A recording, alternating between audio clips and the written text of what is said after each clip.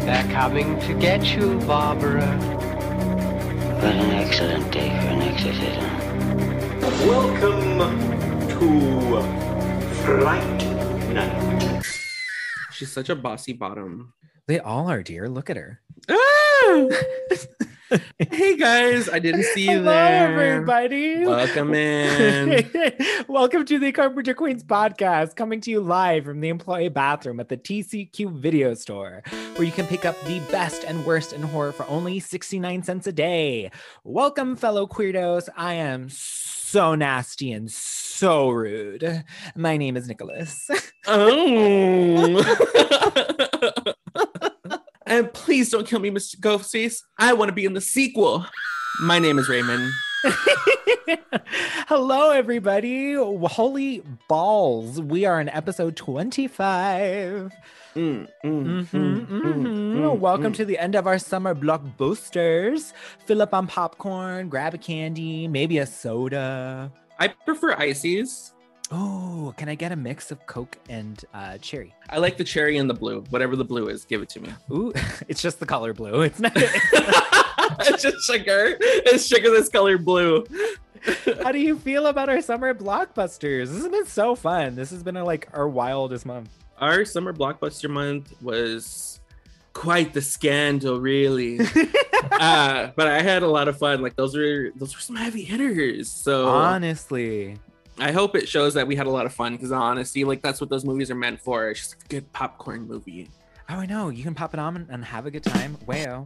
It's so funny that you bring up it was a scandal, really. Our Freddy versus Jason was like dividing some parts of the horror community. I saw. People were popping off in the DMs, bitch. It was so good. They were ready to throw hands. I love it. I love anytime the horror community just gets like fired up, but it's so funny to me that it's the classic, no, Freddy would totally kick his ass. No, but Jason, like I feel like I'm back on the school ground. Like this is so fun. Look at the material, mama. We said what we said. And we finally get to finish out with, come on, the one that started it all. This is the one, mama. With the original blockbuster, bitch. The one that coined the term. Honestly, we're going to need a bigger boat because TCQ Video's newest release is going to be the summer blockbuster that started this whole genre, baby. We're talking Steven Spielberg's smash 1975 hit, Jaws. There is a creature alive today who has survived millions of years of evolution without change, without passion, and without logic. It lives to kill. A mindless eating machine. It will attack and devour anything.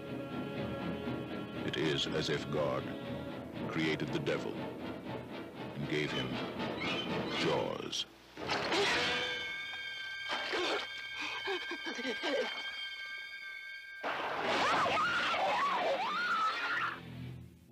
From the best-selling novel, Jaws.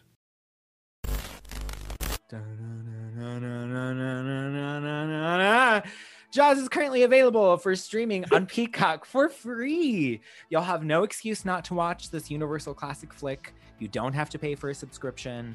You just need to, click, and that's it. So go watch it. Pause, go watch, and then come back. It is a little long, I will tell you that. So you can't just like click and go watch real quick. It's Set you gotta some time sit. aside. Yeah.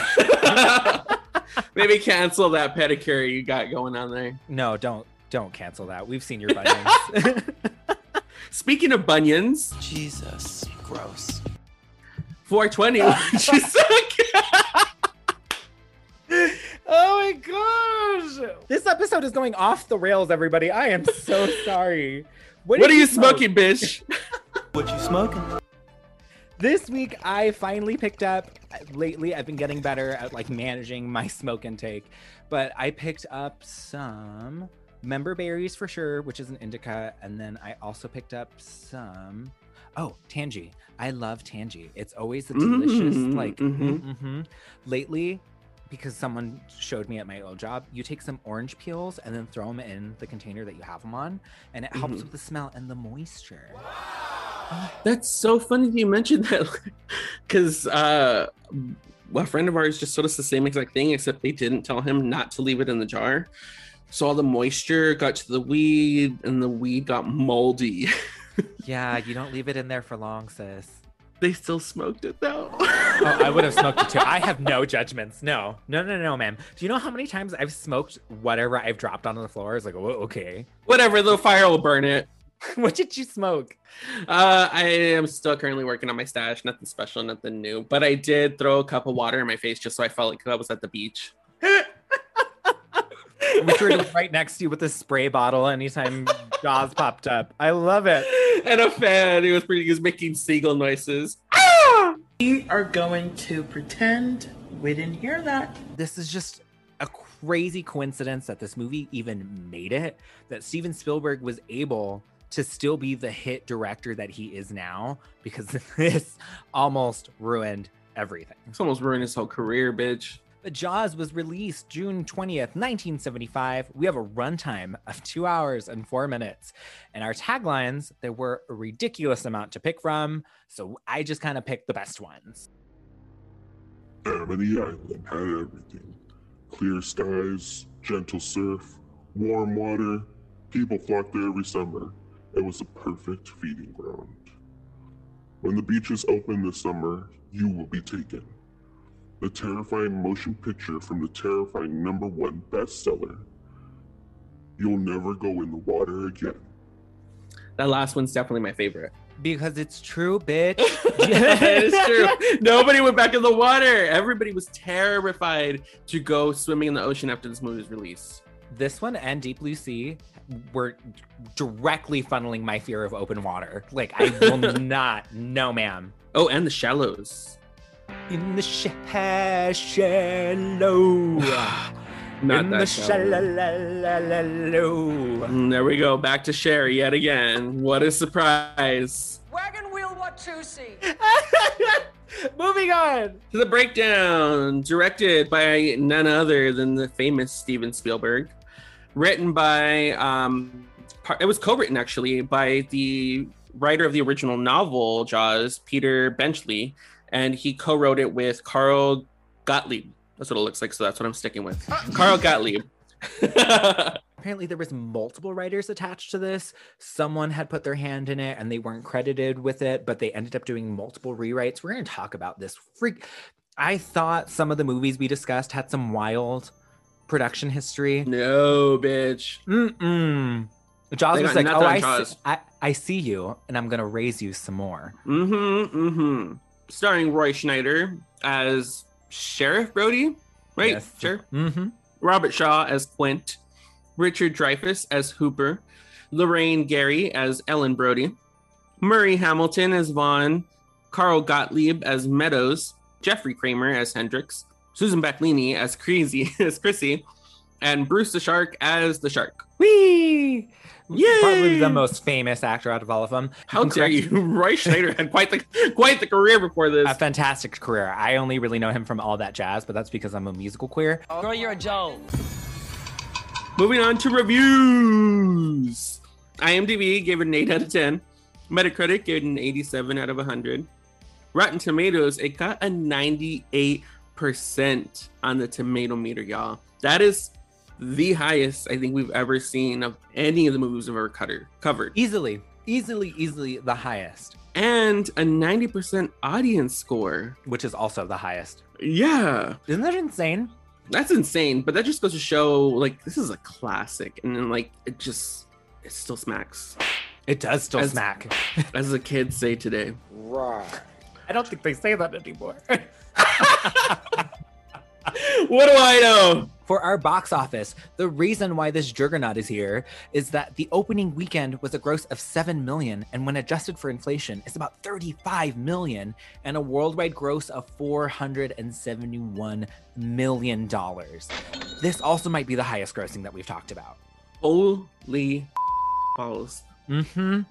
That That, I mean, it set the benchmark. It created the genre of blockbuster. So rightfully so, the sales reflect it. This was technically the highest grossing film of all time until Star Wars came in, I believe in 1977, and knocked that bitch right off that pedestal with a little swipe of her saber. But what is so fascinating about this is during this time period in 1975, people hated going to the movies during the summer. The summer's block of releasing movies was known as just like a dead zone because there was no AC. So nobody wanted to go to the movies and sit in a hot, sweaty box unless you're going to the sauna that every queer knows about.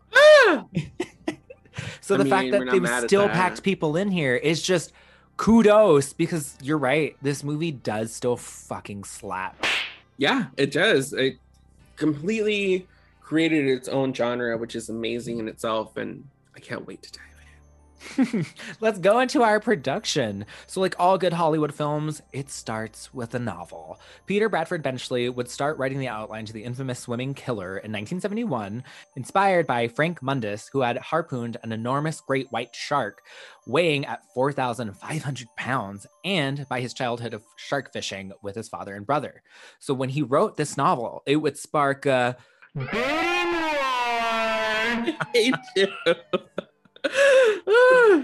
Producing partners Richard Zanuck and David Brown would offer Benchley $150,000 and 10% of the net profits for the rights to his book, and an additional $25,000 to write the screenplay. Although Brown would later state that they would quickly experience a state of fear. Quote, "A panic of unpreparedness. If we had read Jaws twice, we might have never made the movie. Careful analysis could have convinced us that it would be too difficult to make." And bitch, did they learn the hard way. Because I know originally they wanted to do this kind of like cheap, on the fly, we'll do it fast, and it'll be a great hit. The hubris of everybody involved is what is somehow what made this movie and almost didn't make this movie, because they were too like, yeah, we can do this. And then Steven Spielberg was too much of a 27-year-old who had his head up high. It was like, no, we need authenticity. And then, and we'll talk about that in a little bit. Honey, you've got a big storm coming. But of course, they moved forward, and it would come to the difficult decision to hire a director. Originally, they hired director Dick Richards. This, however, would quickly change when Richards would lose a job due to him constantly referring to the title character as, quote, the whale. Do you not know the difference between a shark and a whale? He thought he was doing Moby Dick. He wanted to do Moby Dick. Zanuck would recall this firing by stating, quote, "After he'd done it 3 times, I said, for God's sake, this is a fucking shark." The library is open. This would go to then relatively unknown Steven Spielberg. He had only done short films, successful TV films, and his feature film debut, The Sugarland Express, starring Goldie Hawn. The film was given an estimated $3.5 million budget and a shooting schedule of only 55 days. This would not be the actual outcome for the film. Boy, did they go over all of this. This isn't the first time we've talked about this, but this is the first time we've talked about this where it was actually successful. Because we talked about The Thing when John Carpenter went extremely over budget, but unfortunately that movie tanked and is now regarded a fantastic film. We're going to move on to the script. For the screenplay, Spielberg would get rid of a lot of the subplots found in the original novel, including an affair between Matt Hooper and Ellen Brody. Thank fucking God. That would have just been so distracting from this already pretty long movie. But even after structuring the film differently, Spielberg wasn't happy with Benchley's script and would take the script to another writer. Wanting some levity injected into it, Spielberg sent it to Carl Gottlieb. Is that what we decided on? Gottlieb, Gottmik, who would go from sending 3 pages of notes to eventually becoming the primary writer. He would even have a role of Meadows, the editor of the local paper, which is just, sure, why not? I know, so random. A lot of the writing happened during a 9-week period of principal photography, and the script for each scene was usually finished the night before it was shot. That is I'm stressed out for you. No. I don't do that. I'm gonna tell you what I don't do. I don't know shit, I don't get stuff, and I don't understand things. I already hate enough when like I get to set and they're like, oh, we're doing this scene today instead of this scene. And I was like, But I came prepared for this scene. I didn't come prepared for that scene. That shit is still sitting in my car or is still sitting at my house because I wasn't ready to dress for that scene. I came ready for this scene, so this is the scene we're gonna shoot. But I'm not a diva on set. Absolutely not. I asked for 3 sugars. 3 sugars. Why is there no soy milk at the crafty table? Why is nobody ready? I couldn't. This is what I mean by like, how the hell was this made? Like, how did this like happen to like spark this? The skin of their teeth, bitch. That's how it was made. Because we haven't even like scratched the surface of the problems of this fucking movie. Oh, I know. Gottlieb would have dinner with Spielberg and the members of the cast and crew where they would decide what would go into the film from those dinners. There is so much drama and information, including gossip, that can be found throughout the film's sordid history. Wild, because I also remember Spearberg. Pineapple Spears. Because I also know that Spielberg had stated, we're going to change a lot of the beginning, but keep the ending the same. And then wouldn't even do that and change the ending. I totally changed the ending after the screening, after the test audience, which I'm kind of happy with, though, because I like the new ending. I do, too. But I think what the biggest difference is that with a lot of people who get weirded out by like adaptions of novels is that not everything translates to film, honey. And Spielberg fully understood what translates well to film. I mean, hello, look at Spielberg. So there's that push pull, and it needed to change. I wouldn't lie that it needs to change because the stuff that's in here is good. It's great. I would have pulled my friggin' hair out. I mean, aren't all film sets stressful? Like as much fun and creative as it is to like work on a film set and create quote unquote magic, 'cause that's really what it is. It's stressful, bitch. And for people like us who take what we do on set very seriously, not so seriously that we're rigid on set, but so seriously that we're perfectionists, you know, we want to make sure we get things done correctly, and we want to make sure that our job is done to its fullest. There's nothing more that bothers me more when they're like trying to set up a shot and they're like, who are we waiting on? They're like, art department. I was like, no, you're not waiting on art department. I'm done. I'm pretty sure I see the hair and makeup bitch still fiddling with that bitch's hair. Don't you dare come after my department trying to do that shit. No, because you're right. It's because we're both Capricorns. We're both Capricorns. We need a plan beforehand and make sure we know what's going on. But this is just like, I'm going to keep referring to it like this is insane because we haven't even started filming. And there's already problems. I know. For filming, principal photography would begin on May 2nd, 1974 on the island of Martha's Vineyard in Massachusetts. Originally, they thought this was going to be 55 days for a winter release. Just keep that in mind, everybody. But not wanting to do the traditional method of filming in a tank on a studio lot, Spielberg wanted the authenticity of the sea. This drove for the film to be the first major motion picture to be shot on the ocean. And that within in itself causes so many problems. Yes, it did. Why would you want to expose yourself to the natural elements like that? The ocean is so unforgiving and so unpredictable. Not to mention what you're going to put your cast and crew through of filming on the beach. We're going to talk about it, but Spielberg has also stated that like I was kind of just like ignorant and thought I could like control nature, and that is what pushed this production over the edge. Go on, keep going. Tell the children what's going on in today's episode. Initially, the film's producers wanted to train a real great white shark, but they quickly realized that this would not be possible. How, you dumb motherfucker.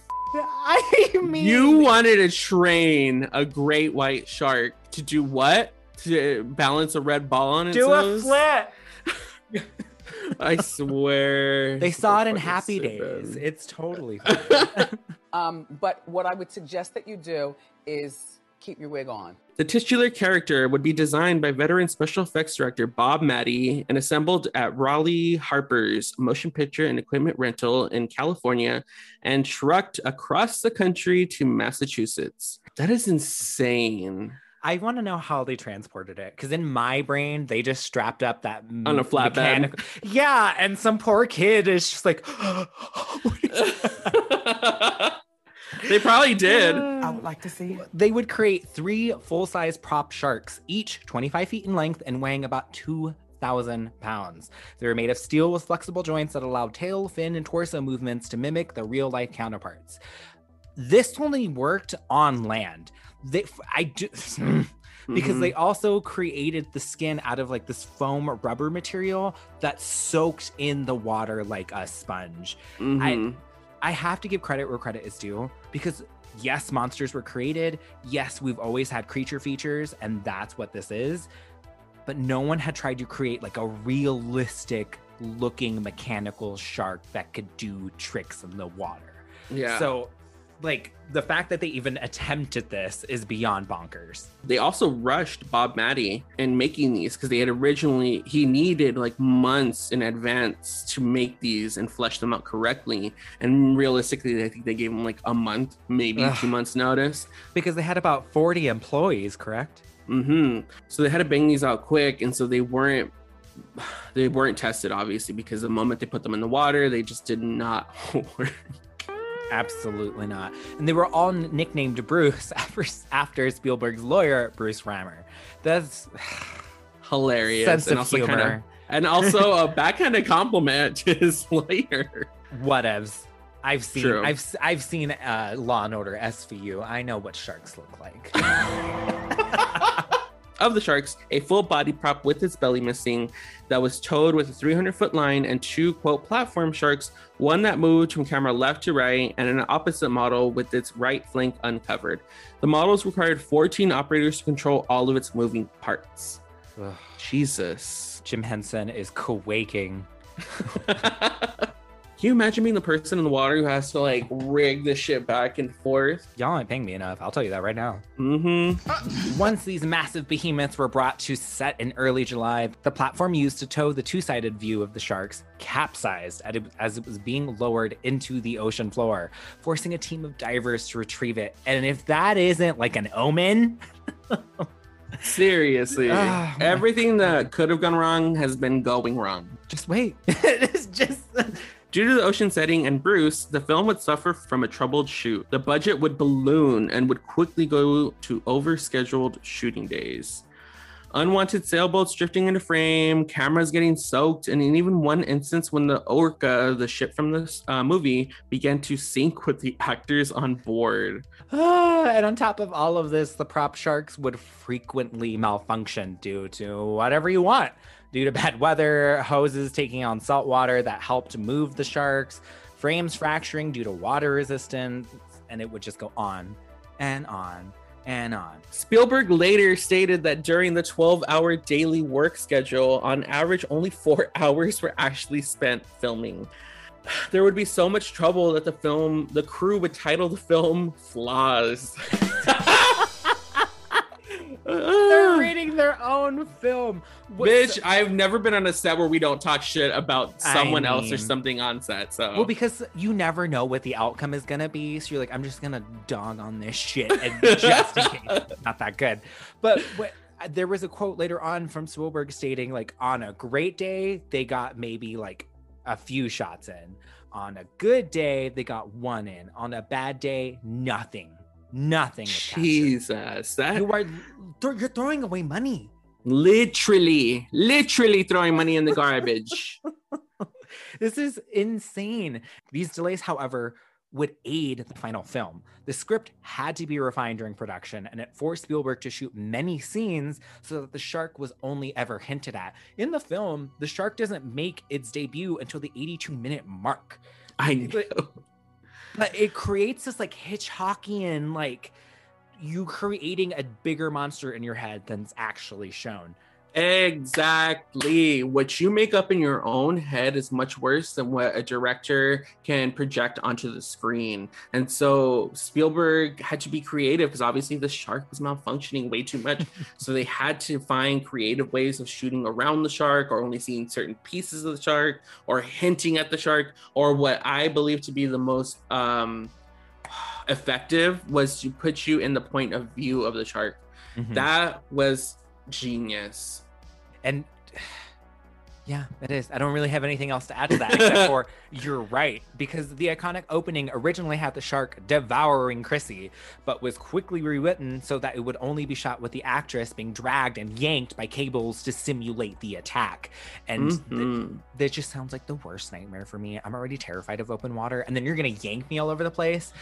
I wouldn't want to be put in that mind frame of being terrified, but because I'm already scared of it, I'd actually accidentally drown. Bitch, that's what you get for going night swimming in open water. Like, what'd you think was gonna happen? We'll talk about Chrissy in a minute, because I've got a lot of things to say about Miss Chrissy.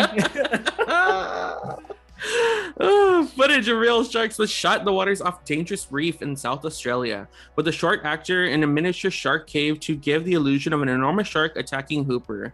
During the shoot, a great white attacked the boat and the cage. The footage was so impactful that Spielberg incorporated it into the film. However, no one was in the cage at the time. The script originally had the shark killing Hooper in the cage, but the storyline was changed to have Hooper escape, thus allowing the footage to be used. I think that's smart. It is smart, and I love that Hooper survives, because I have the biggest crush on Hooper, but don't worry, we'll get into that. Totally your type. Absolutely my type, and I have no shame in it.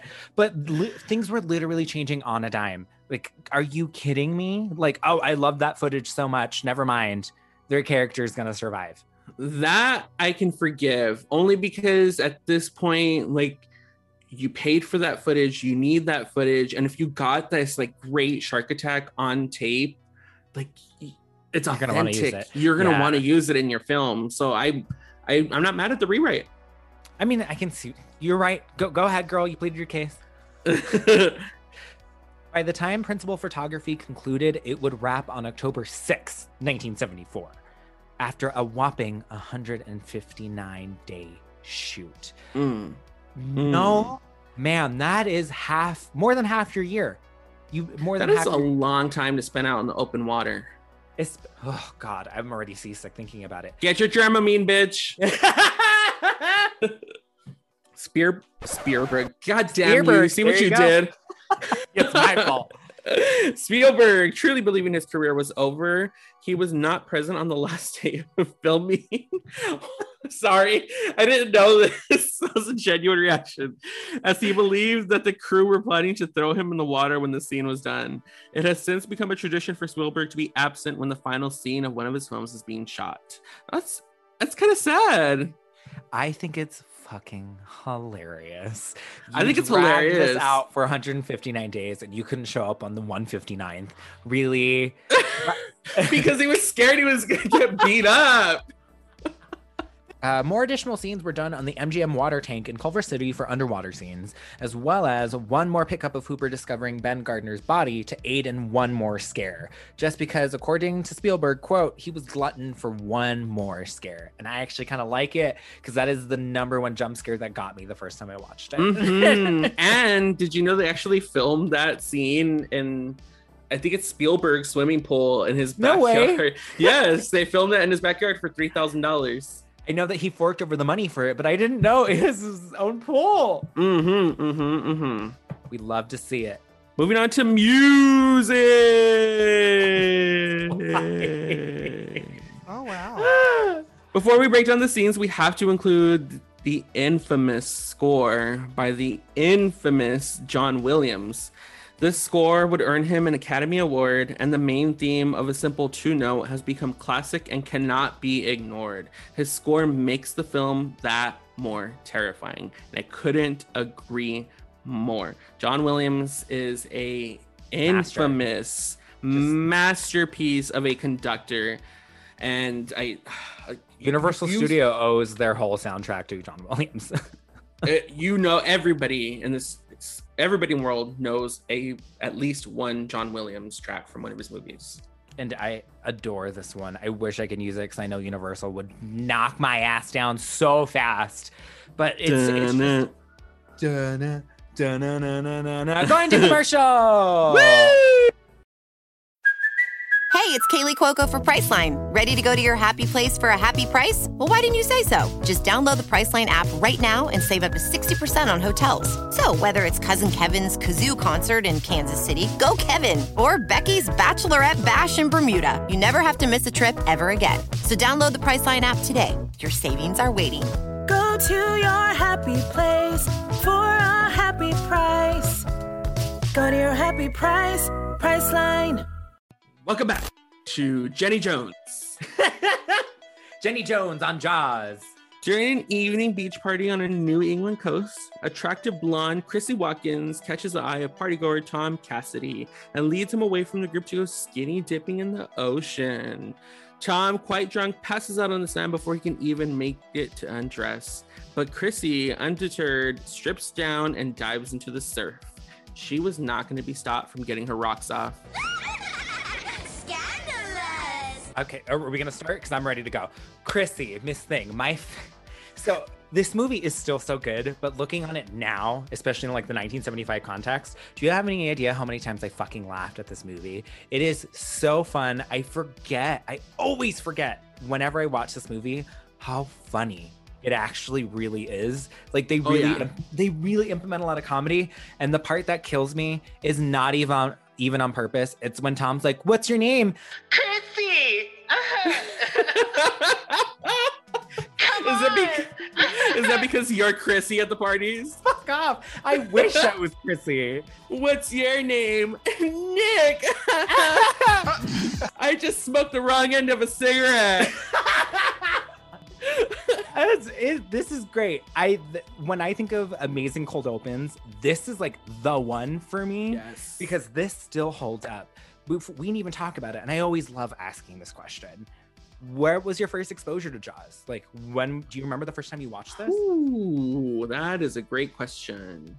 I know, because it's been 79 years. You stupid Let me come and read myself before you come for me, you little cocksucker. Oh my gosh. Honestly, I think like my first obviously by the time I was of age and like coming to realize like pop culture and stuff, Jaws was already cemented in pop culture history. And I want to say like my first introduction was at Universal Studios on the tour, just like your Psycho introduction. I want to say that was like my first introduction to Jaws, and gobsmacked, bitch. Gobsmacked. So good. And so after seeing the Jaws like little attraction on the studio tour, I immediately like had to watch the movie. For some reason, like I can't really pinpoint it. Maybe I'll discover it sometime during this podcast. But I have this like affinity for Jaws. Like I don't know if it's because it's like Jaws. The original blockbuster that started it all, or if it's because like it's a film that catapulted Steven Spielberg's career. Because I'm also like kind of a low-key Spielberg. God damn it! I keep calling him everything but his name. Spielberg stan, sort of low-key. So I don't know. But I deeply like I have like a love for this movie, and I think it's because it's like a mixture of like a thriller kind of mixed with horror, but also like a dark comedy. I know, it's such an odd mix. I'm just gonna talk about it quickly because my introduction to Jaws was Universal Studios. I knew it. Easy peasy lemon squeezy, but quite honestly, and you can read me down the house down boots all you want, I didn't actually fully finish and see the full film up until I want to say maybe 5 years ago. You need to leave.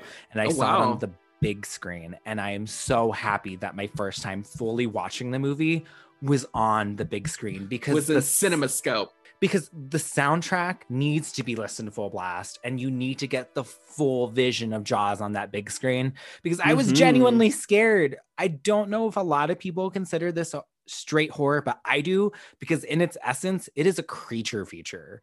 I mean, come on. A giant monster that's attacking and terrorizing the small town. That's a horror movie if I ever heard one. Great white man-eating shark. I consider it horror. We've had this discussion before when we were putting it on the list for the pod, and you were like, you were on the fence, and I think I was like the deciding factor. I was like, yeah, I consider it horror. It's horror. And if not, who gives a fuck? Because it's our podcast and not theirs. Completely valid. And you're actually 100% right, because I was adamant about it, but watching it this time around, I was like, this is totally horror. This is totally horror. There's villains, there's drama, there's jump scares. This opening sequence is terrifying because continuing on with this plot, as Chrissy swims further from the shoreline, she pauses to tread water. An unseen creature notices Chrissy's paddling legs from beneath the surface and begins to approach her. Chrissy is quickly attacked by the creature, which grabs hold of her legs and after a violent struggle, drags her below the waves. Her screams for help go unheard and eerie silence follows her submergence. I am still so scared of this opening sequence because she sells it for me. She totally sells it for me. Susan Backlini, she sounds terrified, and her like choking on water as she's screaming for help is just, no ma'am. It sounds like a horrible day on set. Yeah, she sells it. Like you said, this is a great cold open. This is a great opening for the film. And it's already in the opening. Quote, and an eerie silence follows her and eerie silence follows her submergence. I want to talk about the use of silence in this movie because not enough movies, especially horror movies, can effectively use silence. They feel like they have to fill in all the gaps with some sort of noise, whether it be ambient noise, music, breathing, whatever it is. And Jaws, in my opinion, so effortlessly can like hold on a scene or just use silence and just show something, and it's in my opinion very effective. It is very effective. I'm so glad you brought that up because I really didn't think about it because it really does add just like an additional eeriness. I will say, however, as the film progresses, especially towards like its final act, the music becomes very different from what I thought it was going to be. Does that make sense? Yes, because I know what you're talking about. Because there's a point where they get on the open ocean, and it's all of a sudden like Goonies Jurassic Park. Yeah, like Goonies or Jurassic Park. It's so strange because in the beginning it's so terrifying, and then later on it's just like dun da la la la. It is. What is that? We're going on an adventure, guys. The surrounding town of Amity is preparing for the upcoming Independence Day weekend. Colonizers. The most financially lucrative time of the year. The community depends on tourism as a major source of economic support and waits eagerly for each summer to arrive when the herds of mainlanders come to savor Amity shores. Martin Brody, Amity's chief of police, receives a call at home regarding Chrissy Watkins' disappearance, following the report made by Tom Cassidy that she was last seen off of the coast. Brody goes to the beach with his deputy, Jeff Hendricks, to search for clues. Hendricks soon stumbles upon the segmented remains of Chrissy, washed up on the shore and being feasted upon by crabs. Mr. Krabs! Surprise, bitch. Jaws had nothing to do with it. It was the crabs. It was the crabs all along.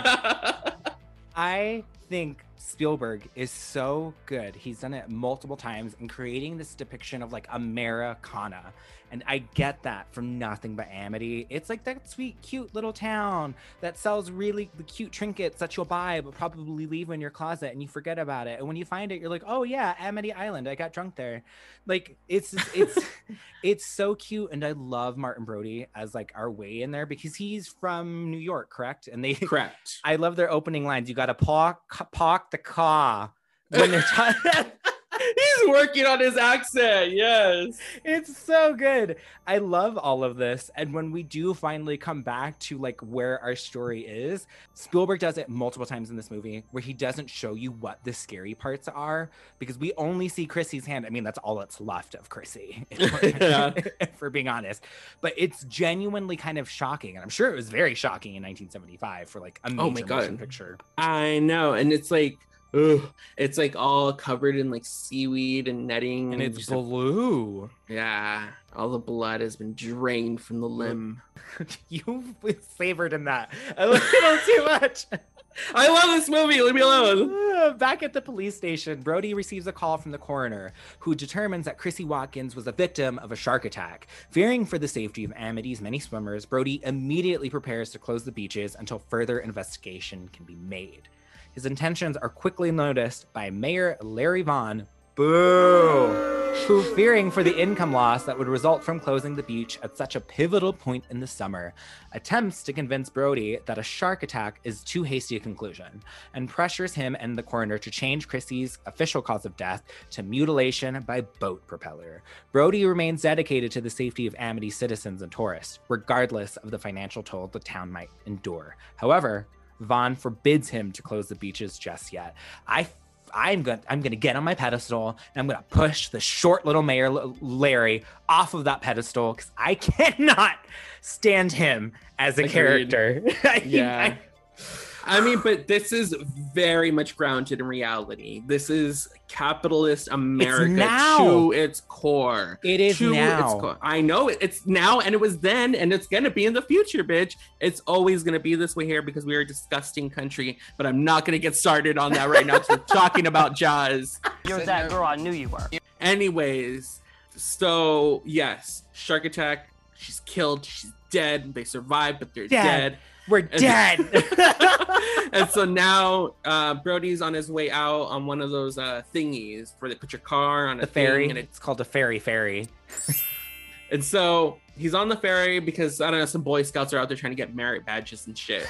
And so here comes Mayor McCrusty in to sweep in.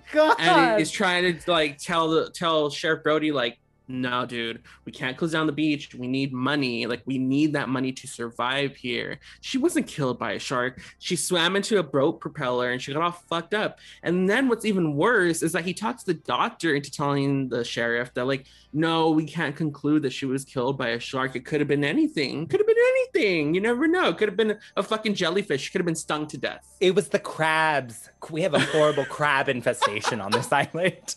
She had the crab infestation before she got in the ocean. Oh my God. Time and place. It was the 70s. Everybody had crabs. It was a free time. Oh my God. But I have to say, this movie does trek along. It is 2 hours. But the building of this story, especially in the first hour, for me, is some of my favorite story building because it moves and it moves fast, and you instantly know who these characters are. You instantly feel for Brody. Like, he's your way into Amity Island, and you're instantly on board with him. You know he wants to do the right thing. But you're right, capitalism. Just look at stuff right now. It's like we had to fucking pull teeth just to get people to wear masks, and like we're still pulling teeth to get people to wear masks here in LA. Same here, but like we're not going to get into that. But like, this is wonderful world building that I get excited to like play in this world. So over the next few days, ferry loads of tourists arrive on Amity's docks. The beaches are crowded each day, and Brody is extremely concerned about more potential attacks. As Brody and his wife Ellen sit in the sand, Brody scans the shoreline for any signs of trouble. A ways down the beach, young Alex Kittner asks his mother for permission to go swimming, though Mrs. Kittner notes that her son's fingers are starting to prune from the time he has already spent in the water that day. She allows him 10 more minutes. Alex and his yellow raft enter the ocean one last time before being set upon by what is unmistakably an enormous shark. Amid the ensuing panic of the other beachgoers, Mrs. Kittner, who had not seen the attack, calls out desperately for her son as the bloodied and shredded remains of his raft wash up in the surf. This is like some heart-wrenching shit once it all unfolds, but we also get some fucking excellent camera work in this shot. It's one of the most infamous ones of that dolly weird zoom in on Brody when he realizes the shark attack. Pull out while you're pushing in, if that makes sense. Yeah, it does to me. From a technical camera point of view, you stupid pig. Well, you're pulling the camera back out of your zoom while you're pushing in towards the actor. There we go. And it's excellent. This is so tense because we do get to see Alex in the water, but Spielberg also sets up a whole bunch of other like red herrings. There's a person out in the ocean. There's a dog who unfortunately does get eaten. They always do, darling. But like, I just need to state, this is 1975 and Spielberg, the second person to die is a kid. He went in and said, fuck that kid. Yes. And we love that on this podcast. We love to see it. We did it. We did it, Joe. I think my favorite part of this whole interaction is the other red herring of the like old man coming up behind her, and he thinks it's the shark, and he just comes out of the water and goes, no. But my favorite part is when the old man finally makes it out of the water and he comes out to talk to Sheriff Brody, and he says something to him, and Sheriff Brody's too concerned with watching because he's obviously very preoccupied, and he just tells him, "That's some bad hat, Harry." And the old man gets offended and walks away. Because he looks like a condom wrapper. Like, we're circling around the most important part here. And probably, in my opinion, the most heartbreaking stuff is with Mrs. Kittner.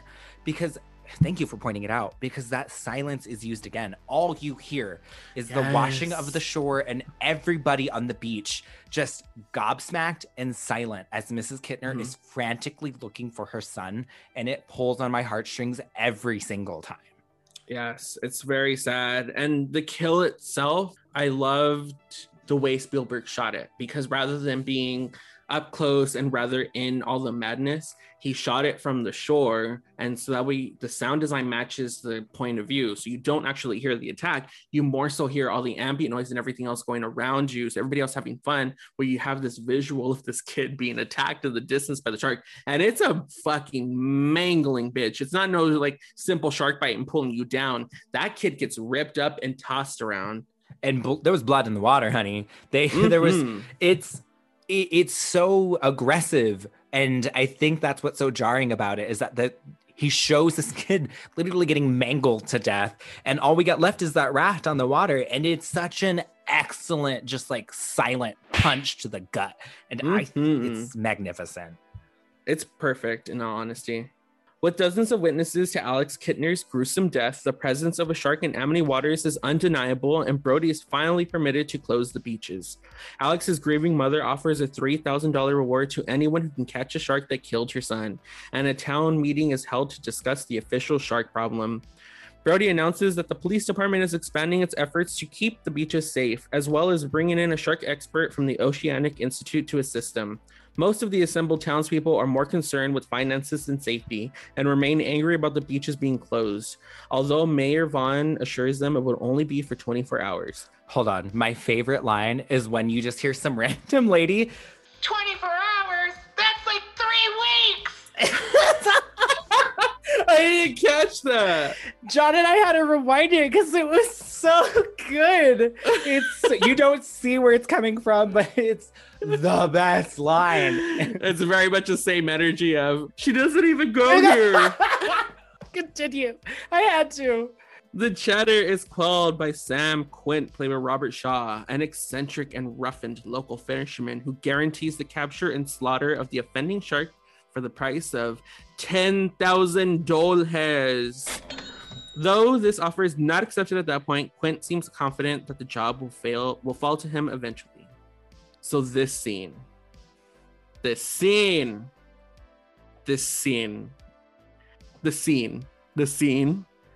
that we're about to talk about. Is it fashion? But is it fashion? It's a scene, bitch. The scene is a scene. So Robert Shaw is very like in character, I guess. It's bad, okay? He's bad. It's not good. It's very cheesy and campy, and whether that was intentional or not, I don't know. What gobsmacks me, though, is that he was allotted for this role. And I guess from like a perspective of 1975, sure, this is probably a fantastic performance. But looking on it now, the minute that the happened, I was like, no. His monologue, I cannot take it seriously. And my favorite part is when he's done and everyone's like, okay, next on the agenda. This shark problem. Well, I mean, yeah, who's gonna listen to the crazy old dude who's definitely drunk and definitely on a Xanny? I know the setup is supposed to be like dark and mysterious. It's just, I think looking on it now, it just feels way too campy, and it's like the few parts of the movie that I'm just like, it pulls me out. Yeah, I think Robert Shaw is probably all shade, probably like the weak link of this movie, and that's only because of his deliverance. Our opinions for me.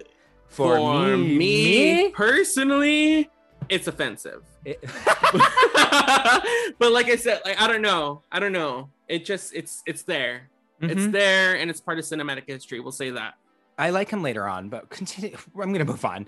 With Mrs. Kittner's reward made public, scores of amateur shark hunters crowd Amity docks, coming from all over the Northeast. 2 local men make a clumsy attempt to lure the shark with a pork roast, which results in one of them nearly becoming the shark's 3rd victim. Arriving at the same time as the horde of overconfident fishermen is Matt Hooper, played by Richard Dreyfuss, the shark expert from the Oceanic Institute hired by the Amity Police. After a meeting with Brody, Hooper is allowed to view the remains of Chrissy Watkins, which are brought to him in an ominously small container. Hooper, visibly shaken after examining the mangled body parts, assures Brody that Chrissy did not die in a boating accident, but was attacked by a shark. Bitch, we done been knowing. Oh, I know! But, okay. Okay. The pork roast. The pork roast made me laugh so fucking hard because for some reason to me, it just felt like a Three Stooges homage, because it's just like 2 clumsy folks coming over and it's like, oh, do you think this will work? I hope so. This is my wife's pork roast. She'll be mad at me. That is the line, huh? Yes, it is. Bitch, it's Massachusetts. We are on Martha's Vineyard. What do you expect? These men are out here trying to get $3,000. So they ain't the pick of the litter. I think that the inclusion of like all the other people from around is so funny because we get like a montage of people just like chucking buckets and buckets of like guts into the ocean, blood and chunks of whatever, and firecrackers. Firecrackers. It's so comical to me that like I know and I understand that it's adding to the context of the story, but this doesn't really go anywhere. No, it doesn't. But we have to talk about the hipster in the room, Matt Hooper. He looks like an Urban Outfitters employee. No, Urban Outfitters employees look like him. Thank you for correcting me. I think he's the cutest character. Yes, I am biased. And for me personally, I'd be all over this shit. I'd be all over this shit in an instant. I just had to state my piece. And I love his character. It's so fun to bring in an intellectual on it. You have a type, bitch. You have a type. And I'm sure your basement flooded the moment he stepped onto the screen, because he totally does look like an Urban Outfitters employee. He's got the little like Harry Potter glasses. He's got this like little beanie with this little curly hair poofing out underneath. He's got I'm sure he smells like sea salt and like cardamom. Sunshine. So Chrissy's dissection, examination, whatever the you want to call it. I was also taken aback when like the coroner was like dumps the bowl onto the slab. Here. Throws her onto the slab. The town breathes a sigh of relief when the corpse of a large tiger shark is displayed on the docks, having been caught by some of the contending fishermen. Brody is initially elated, believing the nightmare to be over, until Hooper examines the creature's mouth and determines that its bite radius does not match the wounds on Chrissy Watkins' remains. Hold up. How is he able to determine that Chrissy Watkins' remains could fit in a shoebox? Oh my God. I'm going to take it the bite marks, because that tiger shark barely had teeth when they showed it, like first out. Uh-huh. And Jaws, like when they do show a tooth later on, when Hooper does go diving again at night, that thing is massive. It looks like a fucking tortilla chip. So I can only, I know, it sounds good. Is guac extra? Always. $1.65. Like, I think that's where that's coming from. I would imagine like the tearing too would be vastly different. Yeah. Okay. I guess I've seen CSI before. CSI SeaWorld.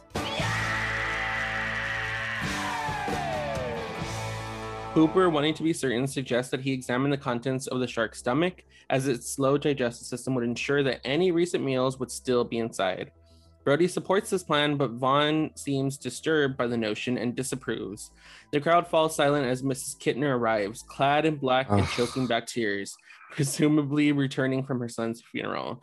She approaches Brody and slaps him across the face, furiously accusing him of keeping the beaches open despite having prior knowledge that there was a man-eating shark in the water. Brody, angry and ashamed, becomes all the more determined to prevent further attacks.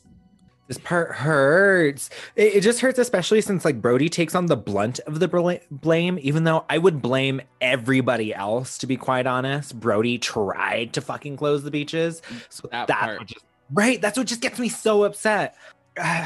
It's so heartbreaking, like just to see the continuation of it on and like the actual realities of this kid dying. Yeah, because it's one thing to just like show the kid being eaten by the shark and whatever and have that be a scene. It's quite another to have to also display the ramifications of said shark attack and her coming back, and because that's totally something that would happen. And so I'm glad that they showed that. It was a really like heart-wrenching scene, right? And then not only that, just like everyone is so gung-ho and ready to just like be over with this shark bullshit that they were like, yeah, no, this fucking baby little tiger shark, it's totally the thing that killed, that ripped apart delusion. That kid. Convince yourself. It's just, it's building and it feels really good. That's why I love the first hour all the way up until literally like when the shark attack, like when they start actually trying to catch Jaws. Be honest, it kind of lags, right? Yeah, it does. I agree. While Brody attempts to unwind at home with his wife and children, Hooper stops by to discuss the shark situation and steal his fucking dinner. I just Now that's fucked up. Does it bother you? It does bother me. I was still eating this. Anyway, underlining his earlier suspicion that the captured tiger shark is not the animal responsible for the deaths of Alex Kittner and Chrissy Watkins. He believes that the culprit is not a tiger shark, but a great white, and that unless it is stopped, it will likely remain in Amity's waters until its food source is depleted. Hooper and Brody decide to examine the shark's stomach's contents themselves, regardless of Mayor Vaughn's opinions. We're going rogue. If you're not going to support me, Dewey, I'm going rogue. You were just waiting to use that Gale Weathers line. Yes, I was. Move your fat tub of lard ass now. This is one of the scenes that kind of lags for me. I think it's good comedic timing, and there's also that really cute scene with Brody and his son, and his son's like copying all his like mannerisms, essentially. It's so cute. And I love that they get drunk and then proceed to go down to the docks to cut the shark open. Brody gets fucked up when he pours the red wine and just pours himself a giant ass cup, like of water glass of wine. It's just juice. It's just some juice. It's daddy's grape juice. Oh yes, daddy. I think it's just like showcasing more of like their relationship, and I just don't like it because we already know. We know that it's a giant shark. And we know this isn't the shark. Right? Am I the only one that feels that way? I mean, I get it. The characters need to find out.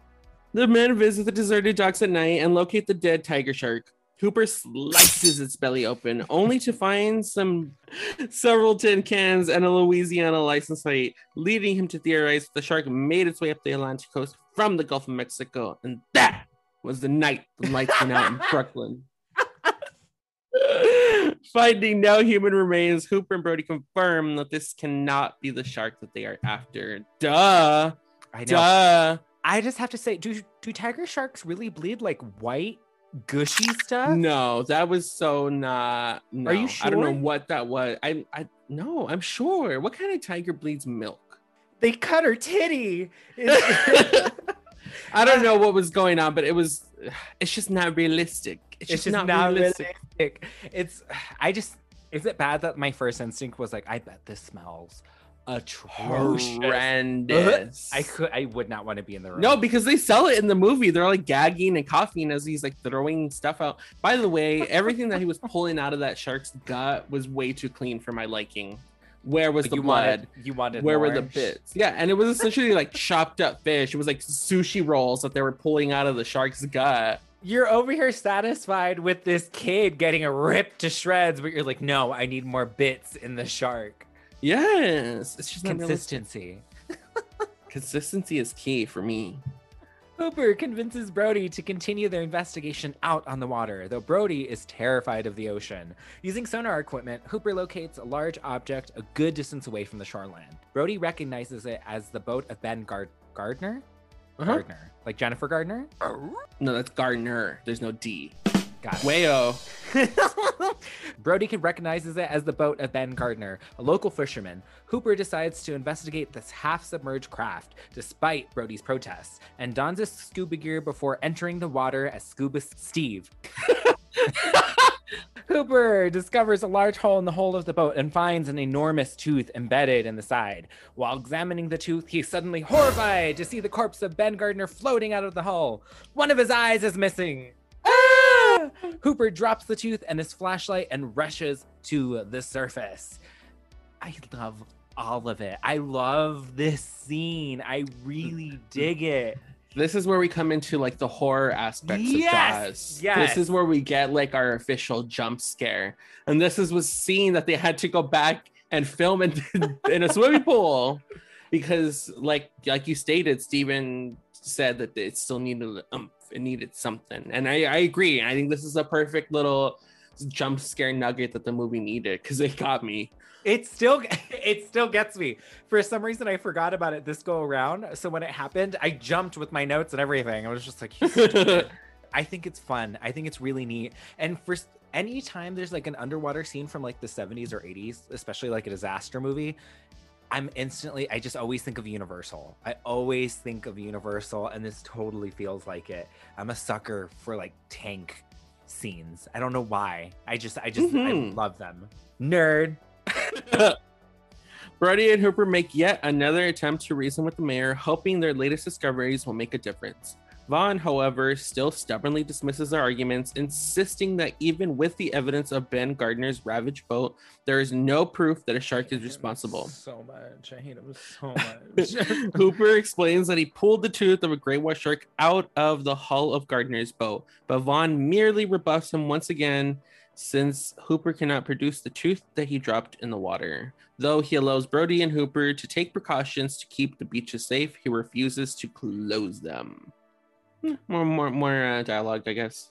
I hate him, but I also find it so funny. All these dead people? No, we've never closed these shores. We'll never close these shores. A shark attack? We don't know her.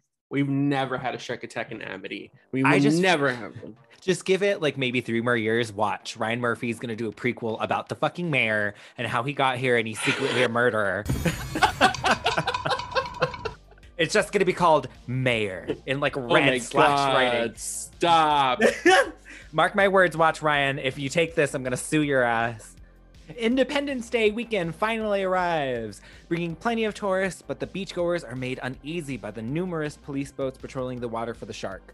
Vaughn is concerned that no one is swimming and asks a personal friend in attendance to enter the water, along with his wife and grandchildren, to put everyone else's minds at ease. The man and his family reluctantly and wearily obey, and others begin to relax and follow suit. I think it's hilarious. I just wish that there was like a music cue of just like dun dun dun dun dun dun, because everyone is just so hesitant to get in here. Yeah, bitch, I'd be scared to get in there too. I just love it. It's just like, get your ass out there on that water. But like, as most people would, like after the family starts to go into the water, everybody else just follows suit. Remaining on the beach, Brody is aiding with shark patrol. When his elder son Michael wishes to take his new sailboat out into the water with his friends, Brody asks him to take it into the adjacent estuary just to be safe. Michael reluctantly agrees. In the meantime, a dorsal fin appears among the swimmers in the main water and panic erupts. The crowd scrambles back onto the beach and the police boats close in, only to discover that the quote shark is merely a cardboard fin wielded by 2 young pranksters in snorkel gear. She made me do it! Yes, I love that line. Did you know that they paid the local $64 a day to come out here and scream and freaking cause a havoc? But this scene freaks me the fuck out because everyone just starts trampling on people, and because it's real. Oh, it's so scary. It's genuinely terrifying. This is real. Like, this is how people react, and I've seen people do this for Cabbage Patch Kids. Yeah, this is true. And fucking Tickle Me Elmos and bullshit like that. People are awful, and they will trample you to not only save their lives, but to get a Beanie Baby. The setup is fun, and I just think it's hilarious that the shark is like, you know what? I see these little kids over here. I'm going to make my reveal somewhere else. This shark. This is too mainstream. This is clip. No, there's too many people here. I like a small intimate scene. My favorite though is probably the lady who's holding onto her kite. She's just like all catatonic while everybody's just like running out of the beach, out of the ocean beside her. The shots are so good. That's like the 1975 year kind of dates it in a lot of these like acting choices, but it's choices. They were choices. Choices. But I think that's kind of what also makes this movie now it's just fun. It's a popcorn movie. It is. It's a lot of fun. The beachgoers begin to relax, but a young woman overlooking the water sees the unmistakable form of a huge Shark! There's a shark over there! No, hold on. That is not the way she delivers the line, and I have to deliver it because it's one of my favorite parts of the movie. Because everybody's too busy on the main beach freaking out about the quote-unquote shark that wasn't to be. And so she's over here in the little tidy pool where the other kids are, and she sees the fins grazing the water line and just slowly dip under. And when she does, she just goes, Shark! This is a shark. And I was like, girl, who did you expect to hear that? Nobody heard that, bitch. Nobody was paying attention to your meek and mild-mannered ass. The fuck does that mean? You want to talk about line delivery, because there's random people in this movie that deliver lines that fucking kill me. Because we kind of yes. He is my favorite. When they're talking about the shark, and it's like, that's a tiger shark. What? Listen here, Ernest Goes to Hell. It's called a tiger shark. There are different species of sharks. It is my favorite line delivery next to 24 hours. That's like 3 weeks. Classic lines. These are so good. These are just so good. But continuing on, a huge shark making its way into the estuary where Michael and his friends are sailing. The woman's cry is first dismissed as another prank, but when Ellen reminds her husband that their son is in the pond, Brody goes to investigate. Michael and his friends are approached by a man in a rowboat who is instructing them on nodding techniques when both vessels are suddenly capsized by the shark. The startled sailor surfaces and Michael watches in paralyzed horror as the man fails to reach his rowboat before the shark rips him apart. Yes. This shark is so smart. This shark is just like, fuck that boat. Fuck your boat. Fuck this boat. Fuck you too.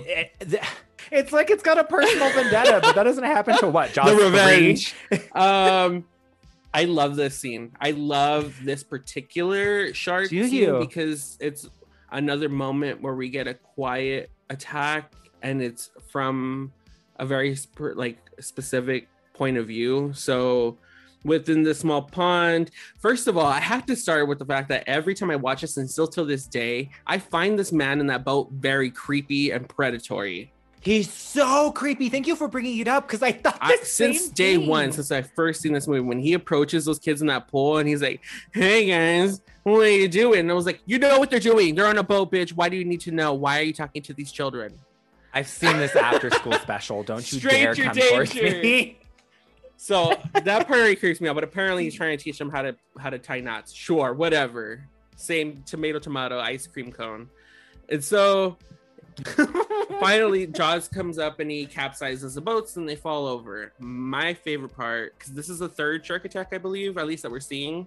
And it's like an aerial shot from above. And all you see is the man hanging onto his little rowboat for dear life. And it's haunting because you just see like Jaws slowly swim up from underneath and he just drags him underneath with like little to no sound. Like all you hear is him like kind of and be engulfed underneath. And it's a great shot because all you see is like the shark head just drag him underneath, and it's so creepy. It's scary. It's surprisingly quiet. Like the kill is surprisingly quiet for how much like paranoia and craziness that just happened literally like a minute ago. It's such a weird juxtaposition, and I think that's why that death, I like the way you're pointing it out, is just so jarring. But I mean, we deciphered the code. He was probably a creeper anyway, so bye pumpkin. Bye pumpkin. Michael and his friends are brought safely to shore, though Michael is taken to the hospital to be treated for shock. Brody confronts Vaughn once again and puts his foot down, demanding that the real action to be taken to deal with the shark. Vaughn, for once, is vulnerable and shaken, realizing that his own children were on the beach that day as well. He finally relents and gives Brody full permission to close the beaches and do all that is necessary to stop the shark. Sam Quint is immediately hired. Finally, he gets his comeuppance, but I also secretly wish that he would die by Jaws. That's just like my own horror movie wish. Yes. Whatever. I wish he would too. Maybe he did one of the sequels, but I've never seen any of the sequels. You shouldn't watch. Though Quint, a vastly experienced shark hunter, desires to take on the mission alone, Brody insists that he and Hooper will go as well. There is instant tension between Quint and Hooper, with Quint seeing Hooper as a rich snob with no real shark hunting experience, and Hooper seeing Quint as a reckless thrill seeker with a bullish attitude. Though Hooper proves himself to be a capable sailor, the discomfort remains as the three men embark on their voyage to Quint's boat, the Orca. The Starship Enterprise. Nobody watched that, Chucky. So apparently, the actual actors for Quint and Hooper notoriously hated each other, and that was kind of aids to this tension that these two characters create. But I think it's hilarious and adorable because we get Hooper sometimes making faces at Quint when he's told to go do something like a kid, and Quint just reminds me of like a grumpy old man who just like, go lie down, like you just need a nap. And he's crazy and has like dementia as well. Very crazy. Once out to sea, the men set about attracting the shark by ladling chum off the stern of the boat. Quint attaches a line of piano wire to a sturdy rod secured against a specially designed fishing chair on the deck. After hours of waiting, the wire goes taut and eventually snaps as the immense creature swims under the boat before disappearing again. Brody, Hooper, and Quint realize the enormous strength of their adversary. This is, for me, where it starts lagging because we just starting to wait for the shark.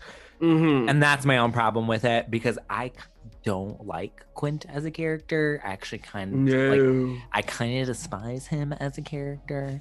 He's annoying. He's very annoying. And for me, as a person of color, I'm like, you're just like any other white guy who just has like too much to drink and too many guns and just needs to go sit down. And too many civil liberties. As the voyage presses on with no further sign of the shark, Brody grumpily ladles more chum off the back of the boat when, without warning, the massive head of a great white shark emerges briefly in their wake.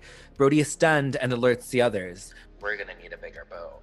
Hooper notices the shark beginning to circle the boat, and Quint rushes out for a look. He estimates that the shark is 25 feet long and weighs 3 tons. After barking orders to Brody and Hooper, Quint begins to fire harpoons tied to plastic barrels, intended to both slow the shark down and make its presence more visible. Though Quint hits the shark with 3 harpoons, the barrels have no effect, and the shark easily pulls them underwater. Just in time, Hooper manages to attach a tracking device to the beast before it retreats again. I shot him with 3 harpoons. I shot him with 3 harpoons. He doesn't say that, but it just like reminds me of Dr. Loomis. I shot him 9 times. I shot him 9 times. I love all of this tension and buildup. I'm not really one for like, taking it back to the very first episode, aquatic thrillers. But like, this one, I think the tension is so fun. And I love, this is the only time that Quint's dynamics works for me because I fucking love when he starts barking orders. Tie it quickly! Tie it quickly now! Because he's this fucking psychopath. Yeah, like this just adds more fuel to the fire, if you will. It's just kind of, this is just more ammunition building up to our big finale, I feel like. Because quite honestly, some of this like lags, like this little bit of action is fun, but we're just going to get back into a lull right after this. I know the peaks and valleys in this one are just so high to low sometimes for me. It's kind of hard to like keep my focus, as bad as that is to say. But we get our infamous line when we finally get like a really good view of this shark. This is the reveal, mama. This is the reveal, mama. And boy, is it a good one. It's good. It's subtle. It's quick. And it's natural. Like, I think that's why it's so iconic, because it's quick, it's to the point, it's natural, and doesn't lag. And it comes out of nowhere because you're just waiting with all this lagging. You don't know when it's going to happen. Up until this point, I think they stated that it's like the shark is a night killer and like it feeds at night. They've like stated that a couple times throughout the story. And I'm stupid and I always think that I'm okay during the daytime. So that's like my own baggage. You always do that. I always do that. But after this, like, I know this is a very infamous scene we're going into, but it's one of my least favorite scenes of the whole movie. And you can come after me all you want. Because that night, the men have dinner and drink below deck. And Hooper surprisingly begins to bond with Quint as they compare scars from their experiences with various sea creatures. It's honestly just like a pissing contest for a good minute. Brody notices that Quint has had a tattoo removed, and Quint admits that the former tattoo represented the U.S. Navy cruiser Indianapolis, on which he had been a sailor in World War II.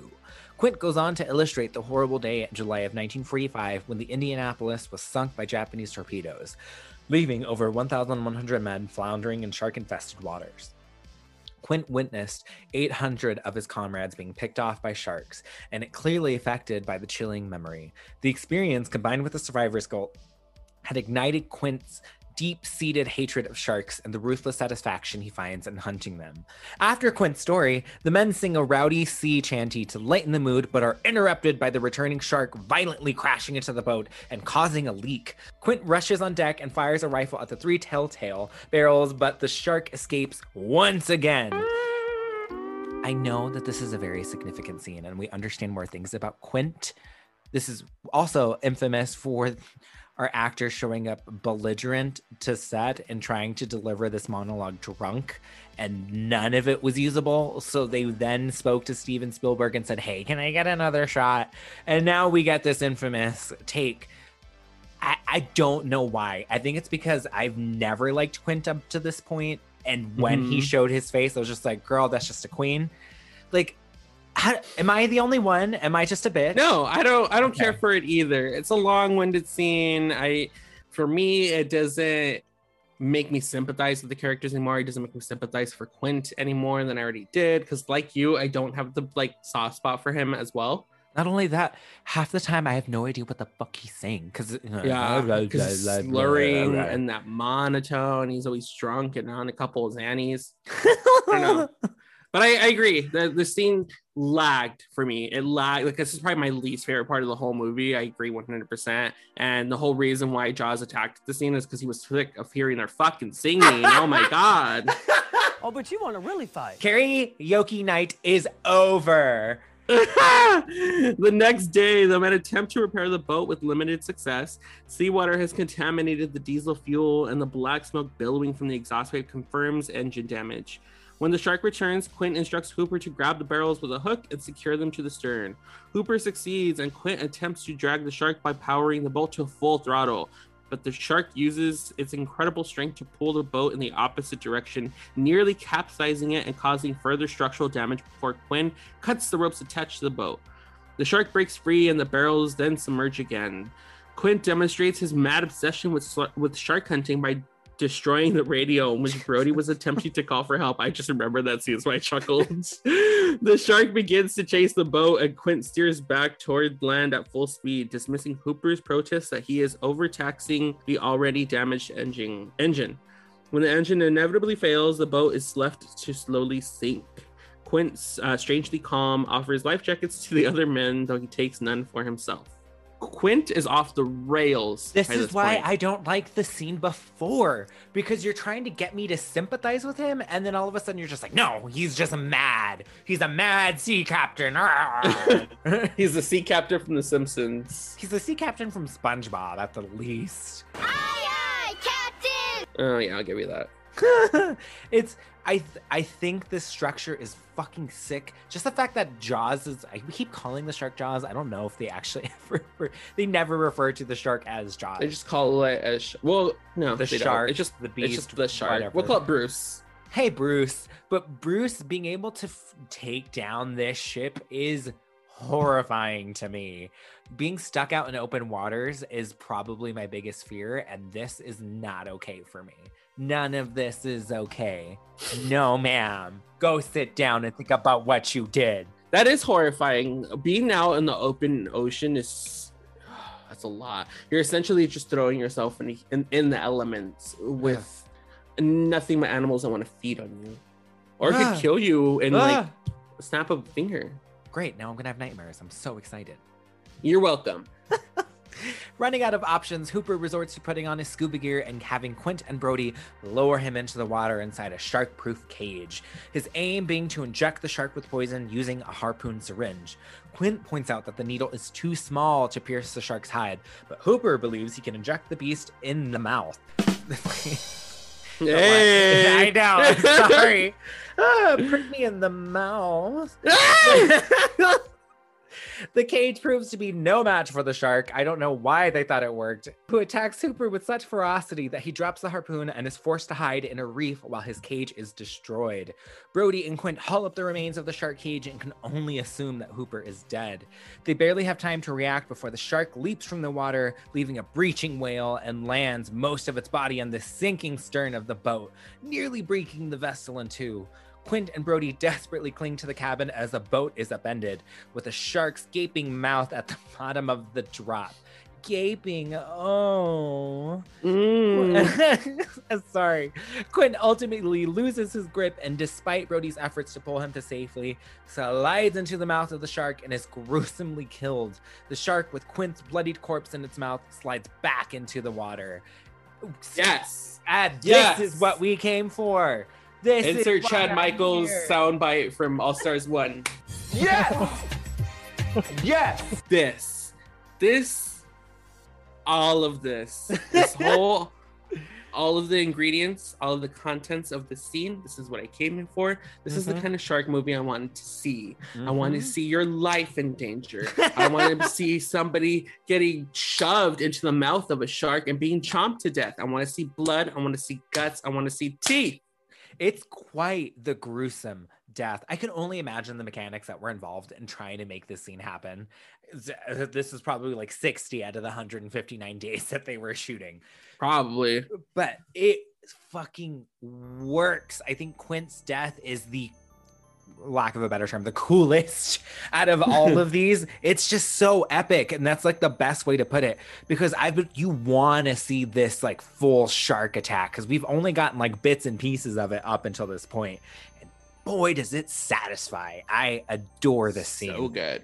It is good. It's like calamari. Yum.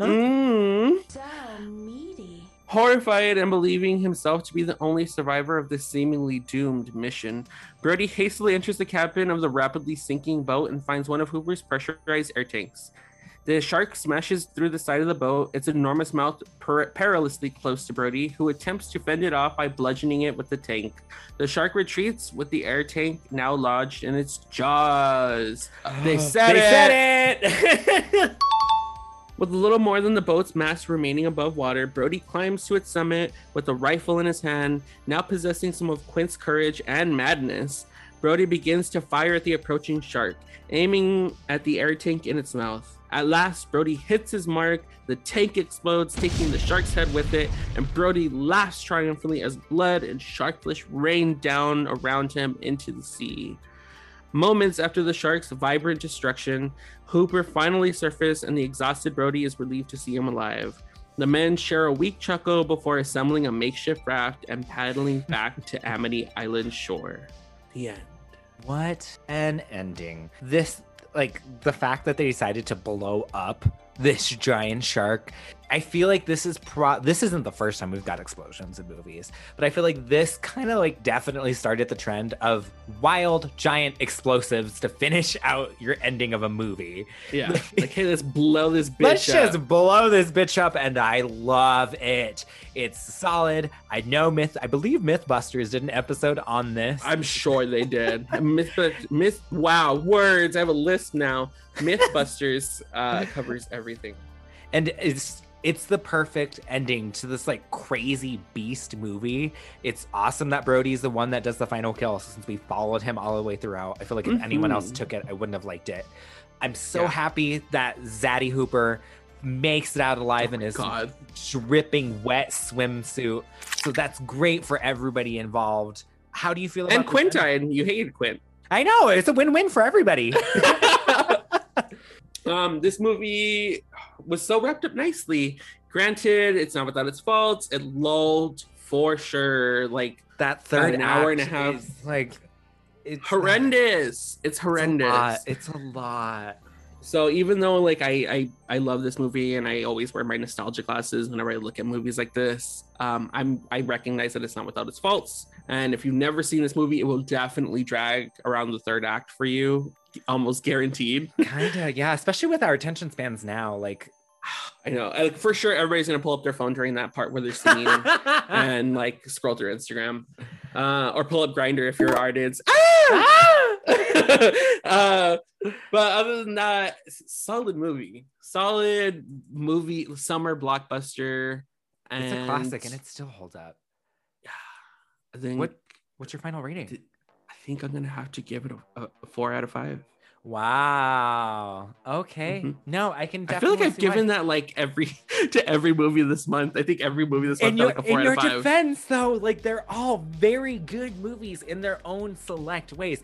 It is so good we talked about it like being a really good like gateway horror movie. It's like nostalgia based and it's crisp. Then we went on to The Conjuring, which is probably the perfect haunted house movie. And a love letter to horror movies in general. So good. Then we went to Freddy vs. Jason, which is like a campy blockbuster popcorn movie. WWE meets horror. And of course, Jaws. I'm gonna agree with you. This is a 4 out of 5.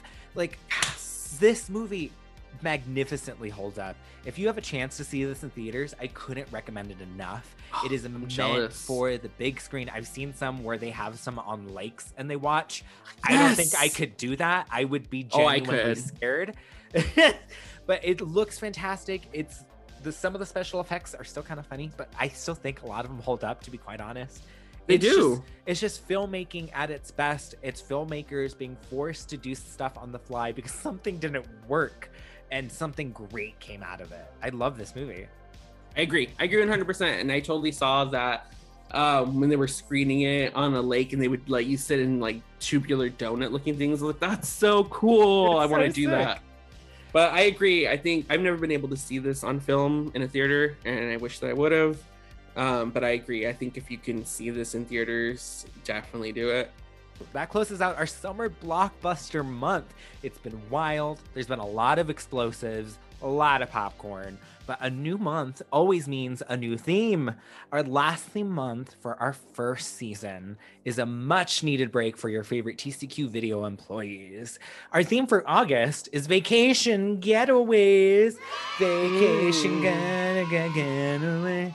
Dun, dun, vacations under something. We don't know the words. I don't know that song. I'm so sorry, everybody. But we work hard and we need to head to spots for some rest and relaxation. So to start off our month-long trip, we're heading out into the forest to get away from it all. We are heading to 2011's The Cabin in the Woods.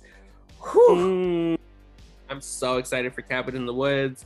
Talk about meta. I know. We're gonna get meta. You want to talk meta? Let's get meta. Oh, she wants to talk about meta. I'm so excited. I feel like of the people that I've spoken to prior to this, for at least what I've gathered, Cabin in the Woods can be kind of polarizing. And so we'll see. I probably won't be as polarizing as Freddy vs. Jason because that shit. That was surprisingly polarizing. Almost launched. I think my car got keyed. Freddy's back. Bitch. So, I cannot wait to start this one. If you would like to keep up with us, please follow us on our Instagram at The Carpenter Queens. Our Twitter is at Carpenter Queens. My personal account is Nicholas Alexander Photography. My personal account is at STFU Ray. And that concludes this week's episode, y'all. Thank you so much for listening. Thank you. Don't go in the waters, please. I think after this episode, it's safe to say nobody is going in the waters. But stay queer, stay safe, y'all. Mask up if you're in LA or anywhere else. Just mask up, period. That's it. Bye. Bye.